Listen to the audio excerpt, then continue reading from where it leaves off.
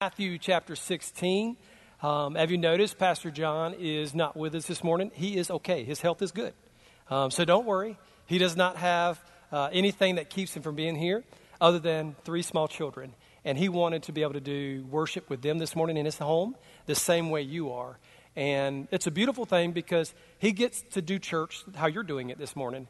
And that's going to make him better connected to how you're doing church and how you're experiencing this. And so, Pastor John, we love you.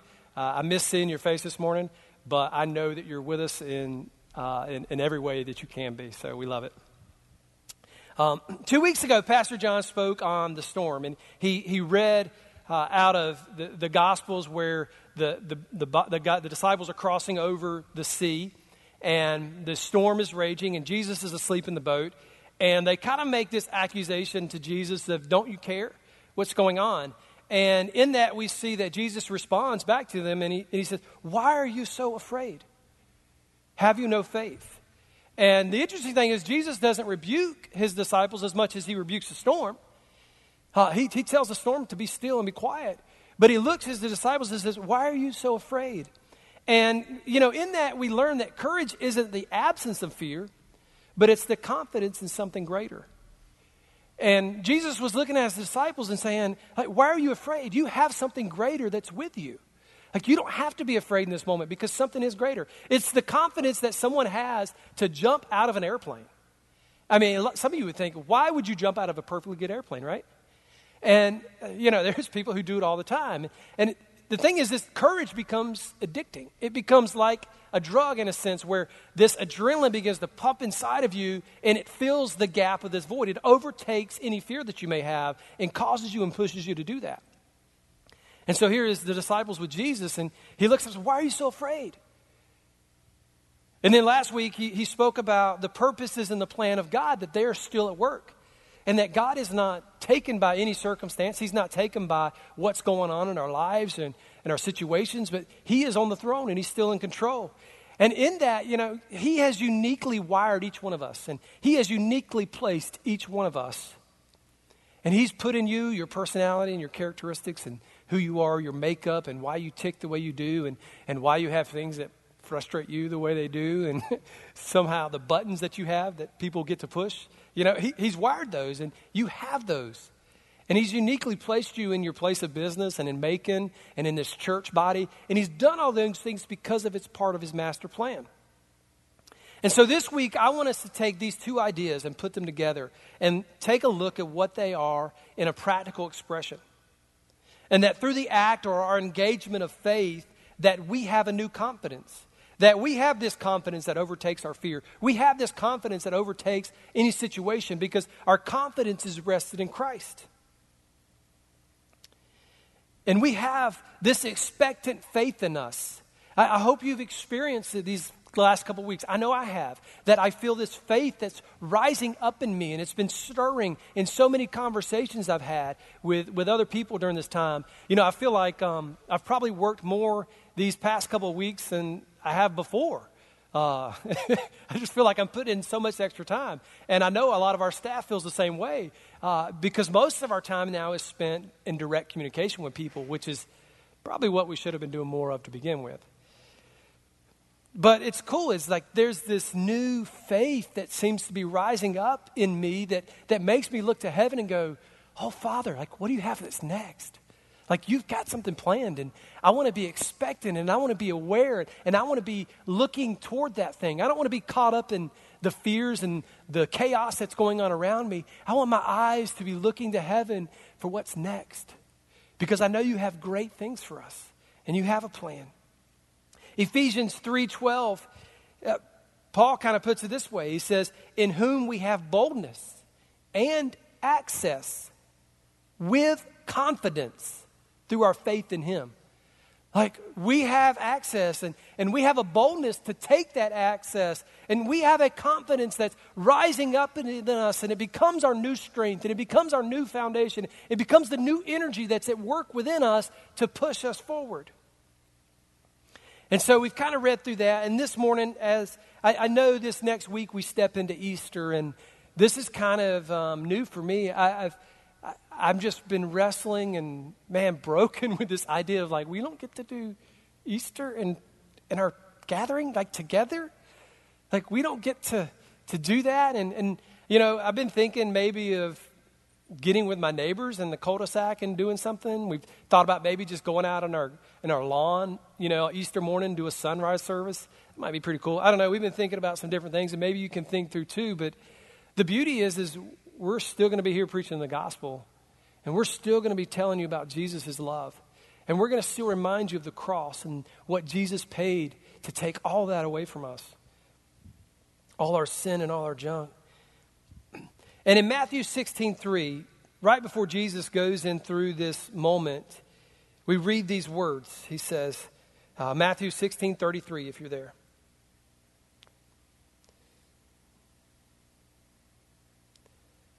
I am in the wrong thing.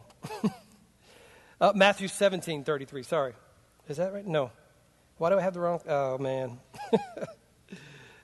Jesus is speaking, and this is right before he goes to the cross, and it's actually not in Matthew, it's in John, sorry. I don't know why I had this wrong. It's in John, chapter 16, verse 33. He says this, I have said these things to you, that in me you may have peace. And in the world you will have tribulation. But he says this key phrase, he says, but take heart, I have overcome the world. And that's what I want to talk this morning about. I've titled my sermon, Take Heart. And, you know, if you look at what this word means, to take heart, it means that in this, that we don't have to be bound by our fear and circumstances, because it's to have one's confidence and courage or happiness boistered. It's to be lifted up. It's to be elevated. And so Jesus says, I've said these words to you so that you may take heart, so that you may be encouraged, that you may have your confidence raised, that you may have your happiness bolstered. And then Jesus goes into this, what is labeled as the high priestly prayer, and it's a full chapter of him talking with his Father in his prayer for the church.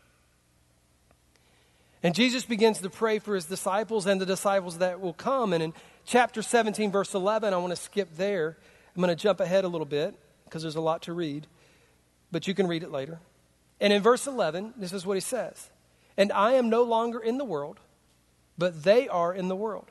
And I am coming to you, Holy Father. Keep them in your name, which you have given me, that they may be one, even as we are one. And so in this moment, in this prayer, we see three things that Jesus is praying that the faith in him would produce. And I want to touch base on that this morning, and then I want us to look at what that means practically as we walk these things out. You see, Jesus is praying that this faith would produce a oneness in us. In verse 11, we read that he prayed that we may be one as he and his Father are one. And then in the book of Acts, and then later on through the writings of Paul, we see several times where the church begins to live this out. And in Acts 4:32 is one of the probably most common and biggest examples that we have, where it says, now the full number of those who believed were of one heart and one soul. And no one said that anything that belonged to him was his own, but they had everything in common. And there began to be this motion and this thing that moved among the church where people began to take their possessions and sell them, or they began to share their resources with other people. Like the body became united, not only just in their resources, but in their heart, in their attitude, in their prayer, and they became one body. And that was Jesus' prayer, that the faith in him would ignite oneness in them. And we saw it happen, and that prayer still extends today. And the second thing we see that faith produces in us is the evidence of God's love for all mankind. In chapter 17, verse 20 through 23, he says, I do not ask for these only, but also for those who will believe in me through their word. That's you and me, church. That they may all be one, just as you, Father, are in me and I in you. That they also may be in us, so that the world may believe that you have sent me. The glory that you have given me, I have given them, that they may be one, even as we are one. I in them, and you in me, that they may become perfectly one, so that the world may know that you sent me and loved them, even as you have loved me. His prayer is not only that we would be one, but that one that would lead us to the evidence of God's love for all mankind, so that the world may know that you sent me and loved them, even as you loved me. Colossians 3:12 through 14, Paul's writing to the church, and he says this: above all things, he goes through a lot of, just a list of things, and he says, above all things, put on love, which binds everything together in perfect harmony. And let the peace of Christ rule in your hearts, to which indeed you were called in one body. Paul got this revelation, this understanding of this oneness that leads to love as well. You know, in this moment of being spread out and separated, we're still one. We're still one church. We're still one body. And the third thing that this faith produces in us is a revelation of his glory. In verse 24, we see this: Father, I desire that they also, whom you have given me, may be with me where I am, to see my glory that you have given me, because you've loved me before the foundation of the world. You see, his prayer is that we would see his glory, that we would be with him, to have the love of God in you. You know, and as I think about these things, as I think about this prayer that Jesus prayed for, it really caused one idea to my mind, and it makes me think of this, and it makes me think of this idea of hospitality. Because as I read through this, I see a God who's been hospitable.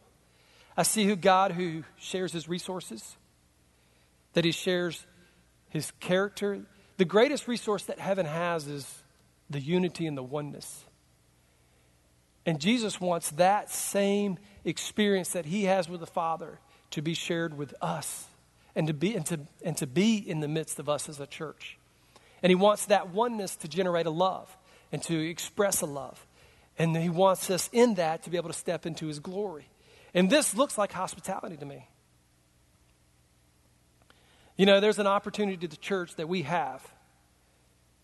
And we have this now more than any other time, I believe. And if we step into this, it's going to look practical. And I want us to kind of look through some practical things this morning as we look at the opportunity the church has to be hospitable in all things. And if you look at what this word hospitable means and this idea, you know, it's not what Martha Stewart would show us as hospitality. You know, hospitality is not owned by Better Homes and Garden. In fact, hospitality is an idea that comes from God.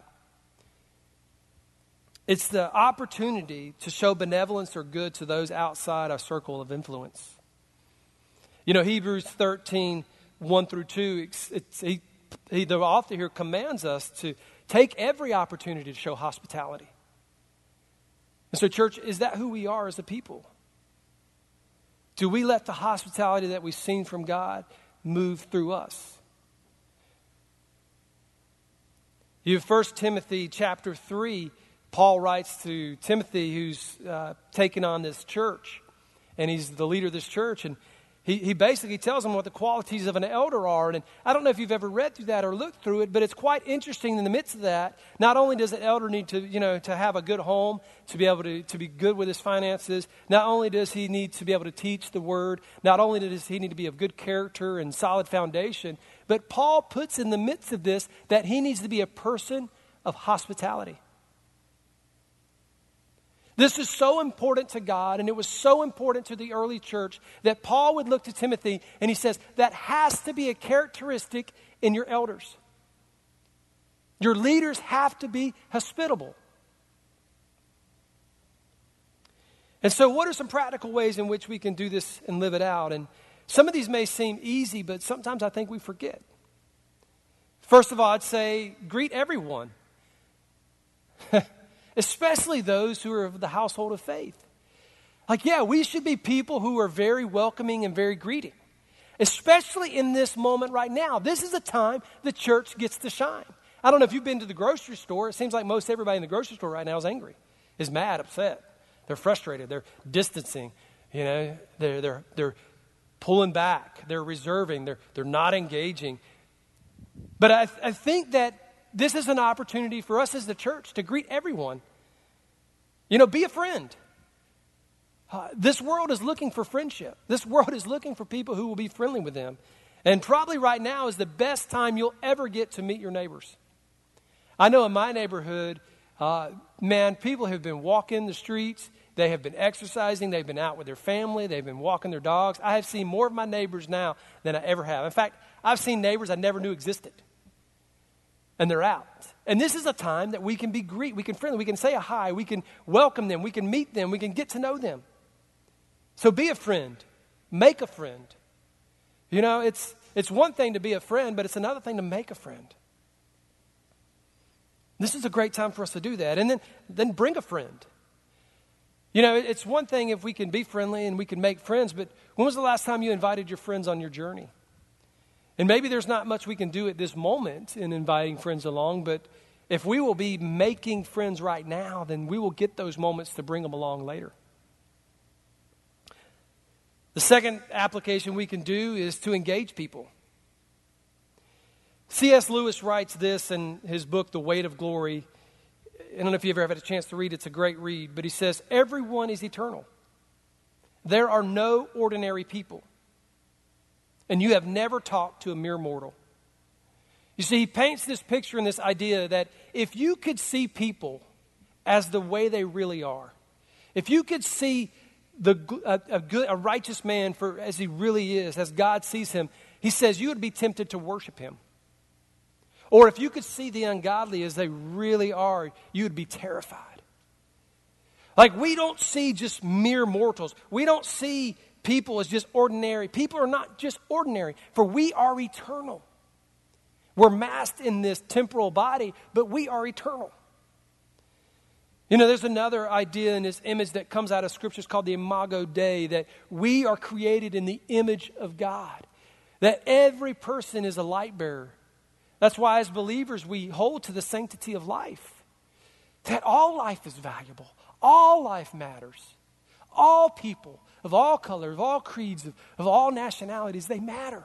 Why? Because they're made in the image of their Father, and they're not ordinary people. And so how do we do that? The easiest way is begin to ask questions. People aren't going to talk to me. Have you tried it? I find it works very well. You start asking people questions. When you see your neighbor, hey, how you doing? How are you guys enjoying this time? Don't look to the negatives of what's happening, but how are you enjoying this time? Like, are you enjoying the time with your family? Has it really been good? Yeah. So what did you do? What was your job? All these questions you could begin to ask people. These are very practical things, but man, you would be amazed at the door that would open to be chat with someone. No one enjoys talking about anything else more than themselves. And if you get people talking about themselves, man, they are going to talk to you. And so engage people. Ask them questions. And, we used to do a lot of evangelism in the church. We used to do a lot of outreach. And I think in the midst of that, it kind of got weird. I don't know. It did for me. Anybody ever done any weird evangelism? Yeah, I did. And so, I have this personality that causes me, if I don't like something, I just do the polar opposite. And so I have this instant reaction where I jerk backwards. And so there was a time in my life I had to really pray through, God, what does being on mission look like? If I'm a person, I'm supposed to live on mission. The Great Commandment tells me to go. If I'm supposed to be a person who's living on mission, what does that look like? And it took me a while to wrestle through that with God and let him rewrite that into my heart. And, it's interesting. If you're ever talking to someone, you just want to be able to get to the Lord with them. There's this little phrase I challenge you to use. You just go up to somebody and say, I need to tell you about Jesus. When do you want to do that? You'll be surprised at the answers you get. But I'd encourage you, engage people. And this isn't just about, how's your life, how are your kids, all those things. But the goal of this is that we get opportunities to present the gospel with them. And I guarantee you, if you'll begin to open your life and be hospitable, if you'll begin to open your life and share who you are, you will find that the Holy Spirit will give you opportunities to share the gospel. The third thing I want to challenge you in is make dinner a priority.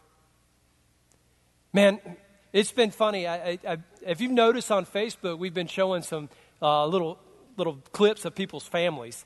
And I'm just going to throw in a plug. If you want to do that, take your cell phone out, make a video of you and your family, introduce your family so the church gets to know you, and tell us like what you've enjoyed during this time. And it was funny, and you can send them to amy@christchapelmacon.com. So she's going to have hopefully her inbox full of videos from you guys. But I don't know if you saw the one from Jake and Carla Cox. It was hilarious. He gets on there and he goes, "Oh, I have loved my wife's cooking." And, this is a great time that we get to practice this. It's probably something our families have lost.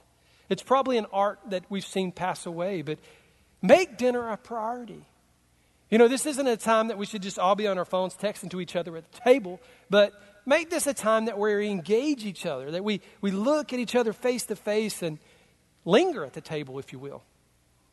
I like to use this phrase, table well, because I think this is something as believers we should be doing, not only because it's good to do, because this is the example that God gives us. In fact, we see in the hospitality of God that he invites us to his table.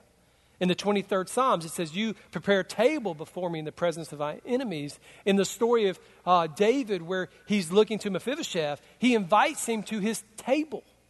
At the Last Supper, when Jesus gets his disciples and he's bringing them in on the secret of eternity, he does it at a table. And in the final times, when Jesus comes back, he's taking us to a table. So church, do we table well? And the other thing I challenge you in is have a feast. I know right now times are difficult, but when this gets through this needs to be a priority of believers, that we feast together. If you look through the Old Testament, Jesus commanded his people to observe the feast. He commanded them to party. I think sometimes in our staleness as Christians, we get so hidden away in our little cultures and our little groups that we forget that it's the joy of Jesus Christ that he's wanting to impart in you. It's the joy of the Lord that's our strength. Church, we should be good at partying. The world has taken this from us, and the enemy has taken this idea and he's abused it. And he's used this as an opportunity for people to get lost in all kinds of brokenness. But do we feast well? Do we party well? Are you good at throwing parties? And the fourth thing I would encourage you in is share your story. Share your story. Man, I tell you, I learned this idea of hospitality not only through the Gospels and not only through reading through Scripture, but there was a man in my life who, began to show this to me well. And I got to meet this guy, David Block. You guys wouldn't know him. He's a musician, and he lives out in he was from California. And he was a typical California dude. He was just like, yeah, man, everything was just great. It was good. It was groovy. He was just calm. And he was all laid back. And he surfed when he was younger, of course. Everybody in California surfs or either lies and tells you they surf. But he was just this chill guy. He looks like Sting. I don't know if you ever saw him. He looks just like Sting, and he plays the guitar. It's hilarious. But I got to meet this guy, David Block, and it was funny. He would probably not say that he was good at hospitality, but him and his family exuded it every time I turned around. And so I got to know this guy, and he was a home appraiser. And so he would go out, into these remote areas. This is when we lived out in Oregon. And he would say, hey, Wade, he would call me up and say, hey, Wade, I'm going out to this place over here. It's pretty cool. It's a neat place. You want to go with me? And I'd be like, sure, dude. I would arrange my schedule and rearrange what I was doing so I could go with him and hang out. And several times he would do this, and I would get to go on these trips with him. And then he'd call me up and say, hey, man, we're over at my house tonight. You want to come over? And so we'd go over to his house. Me and my wife would go over to his house, and he would open his refrigerator. He would open his home. He would open his life to us, and he would just invite us in. And there was nothing special about it. There wasn't anything we were doing, and we might sit out and look at the fish in his pond or go look at the projects he was doing in his garage and different things and just talk and chat and hang out. Man, I began to learn what hospitality was from that man. And he said these words that kind of just stuck in me. He says, but when someone sees a broken person, they can't get away from it. It's attractive. And what he was talking about is our stories. Because each one of us, before we met Christ, were broken. We were a mess. We were wretched. And in the midst of that, Jesus pursues us and he chases us into our brokenness. And he restores us. And if you will share your story, and it's not about just how bad you were. No, that's not the point. The point is that we've been redeemed out of that. And we've been taken from that. But there's something about a person who doesn't act like they've got it all together, a person who doesn't have all the right answers, a person who's not perfect, who can sit and chat with another person who's not perfect and go, you know what, I'm not perfect, but Jesus has been doing a work in me that's awesome. And so I challenge you in that, and I challenge you, can we do that as a church? Can we be that as a people, someone who greets everyone? You know, it used to be a thing in the South, but I think we've kind of almost lost that. Are you someone who's willing to engage other people? Can you make dinner a priority? And will you share your story? Man, there's a simple way you can do that right now is you can pull out your cell phone, like I said, and record you with your family. You know, how has God been good to you during this time? That's a simple way you can do that. You know, other simple ways we can do that is that we can begin to live this stuff out is, we talked about this in our Q&A Friday night, is that if you will go onto our Facebook page, you'll see that there's a new group. It's called Christ Chapel Together, or it's just called Together. This is an opportunity that we as a church can begin to come together as they did in Acts 4:32, where it says they had one thing in common and they shared their resources. Man, there are people right now in our church that are hurting, that need things. Some of them may just need to be a hello. Some of them may just be a warm greeting from someone else. I know we had a gentleman in our church who recently had open heart surgery, and so he can't go to the grocery stores because he's too susceptible at risk of getting something. And so he's been having to order his groceries through a pickup system, and he gets them. But the thing is there's a lot of things that he don't get through that. And so we had one of our men who was checking up on him and called him in and said, hey, how's things are going? He's like, man, I need some toilet paper. You got any? And so this guy was able to get him some toilet paper. You know, simple things like that. Man, there are needs in our church that we can meet. Maybe it's, you know, you can't get out of your house, but you need some medicine from the pharmacy. Maybe there's someone who can get out of their house who's willing to go do that for you. Man, this is a great opportunity for our church to post those things forward. And maybe you find yourself with a lot of something and you want to share it. That's a great opportunity to share that. It's a great opportunity to put that out there. And so, if you will, go on there and join this group. It's a private group, so what you put in there is going to stay to this group. But I challenge you and I encourage you to do this. If you've noticed, we're really jumping into this as our staff, and we've asked several of our men and women, would you contact someone else?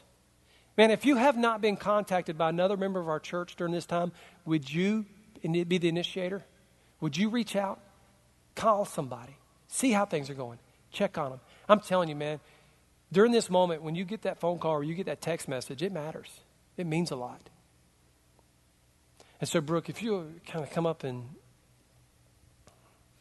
play for us as we begin to close and wind this thing down this morning. Jesus, before he goes to the cross, prays to his Father. His prayer is that the faith that his disciples have in Jesus Christ would result in three things. It would result in a oneness. It would result in the revelation of God's love and the revelation of Jesus' glory. Church, that's you and me. His prayer is that in us, that would be. That we would be one. Guys, this isn't something that we have to do. This is Jesus' prayer for us. This is what Jesus is doing in his body. And he's taken this moment. He's taken what's going on in our culture, in our society, and he's taking all these things and he's pushing us and he's shaping us into oneness. Would you jump into that? He's using this as a time and a place to reveal his love for his mankind. Man, what greater time to be light in darkness? And he's using this as a moment to reveal his glory. I don't know about you, but I feel closer to Jesus. I feel like Jesus has been more evident lately for me than ever in my life.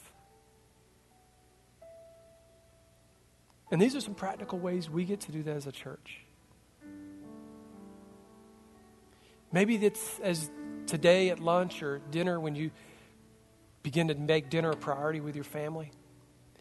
Maybe you can talk with your family, like discuss with your kids, how do we do this? What are some ways that we can practically walk this out? Man, what's a way we can show love to our church body and to those outside of it? How can we be hospitable? Bring your kids on board with this. Let them be a part of it. Man, you would do nothing more than thrill our children's pastors and our youth pastors' heart than to do that with your kids. I'm sure they would love the headache of your kids coming to them going, hey, I got this great idea. Now, I know they're probably going to be upset with me later for that. But man, let's pray. Jesus, thank you for your word that captivates our hearts. Thank you that you are making us one. Thank you that there's this confident expression of our faith is who you are. There's this explosion of your love that's taking place that you've asked us to be a part of. Yeah, it's like the dad who takes his son to work with him. God, you've asked us to come to work with you. So here we are in our boat in the midst of a storm, and we look at you, Jesus, and we ask, can we step out? Can we as a church, can we as individuals, can we step out? So Jesus, let us hear you say yes. Let us hear you call us. Let us hear that still small voice that does that in us. Lord Jesus, we love you and we thank you for your blessings and for everything you're doing. In Jesus' name, we pray these things. Amen. Amen. Thank you, Wade, so much for challenging us to be the hands and feet of Jesus, even when we are in these times. It's amazing how we want to shy back as a church because of what's going on. We're a little anxious or nervous, but that is not how God wants us to be. He wants us to be bold in Him and to represent Him, be His hands and feet. Thank you so much. And church, thank you so much for being so faithful in your giving. I want to give you an opportunity right now and just remind you that you can give on the Christ Chapel app. You can also mail in your giving there. We have several options. If you have any questions, don't hesitate to give us a call. We will try to return that call. Don't hesitate to email us or even Facebook, Instagram message. I used to tell my students even, if you have to do a smoke signal or some Morse code, don't afraid to reach out. We are here to speak with you and talk with you. Guys, we love you. Have a blessed and glorious day in Jesus' name.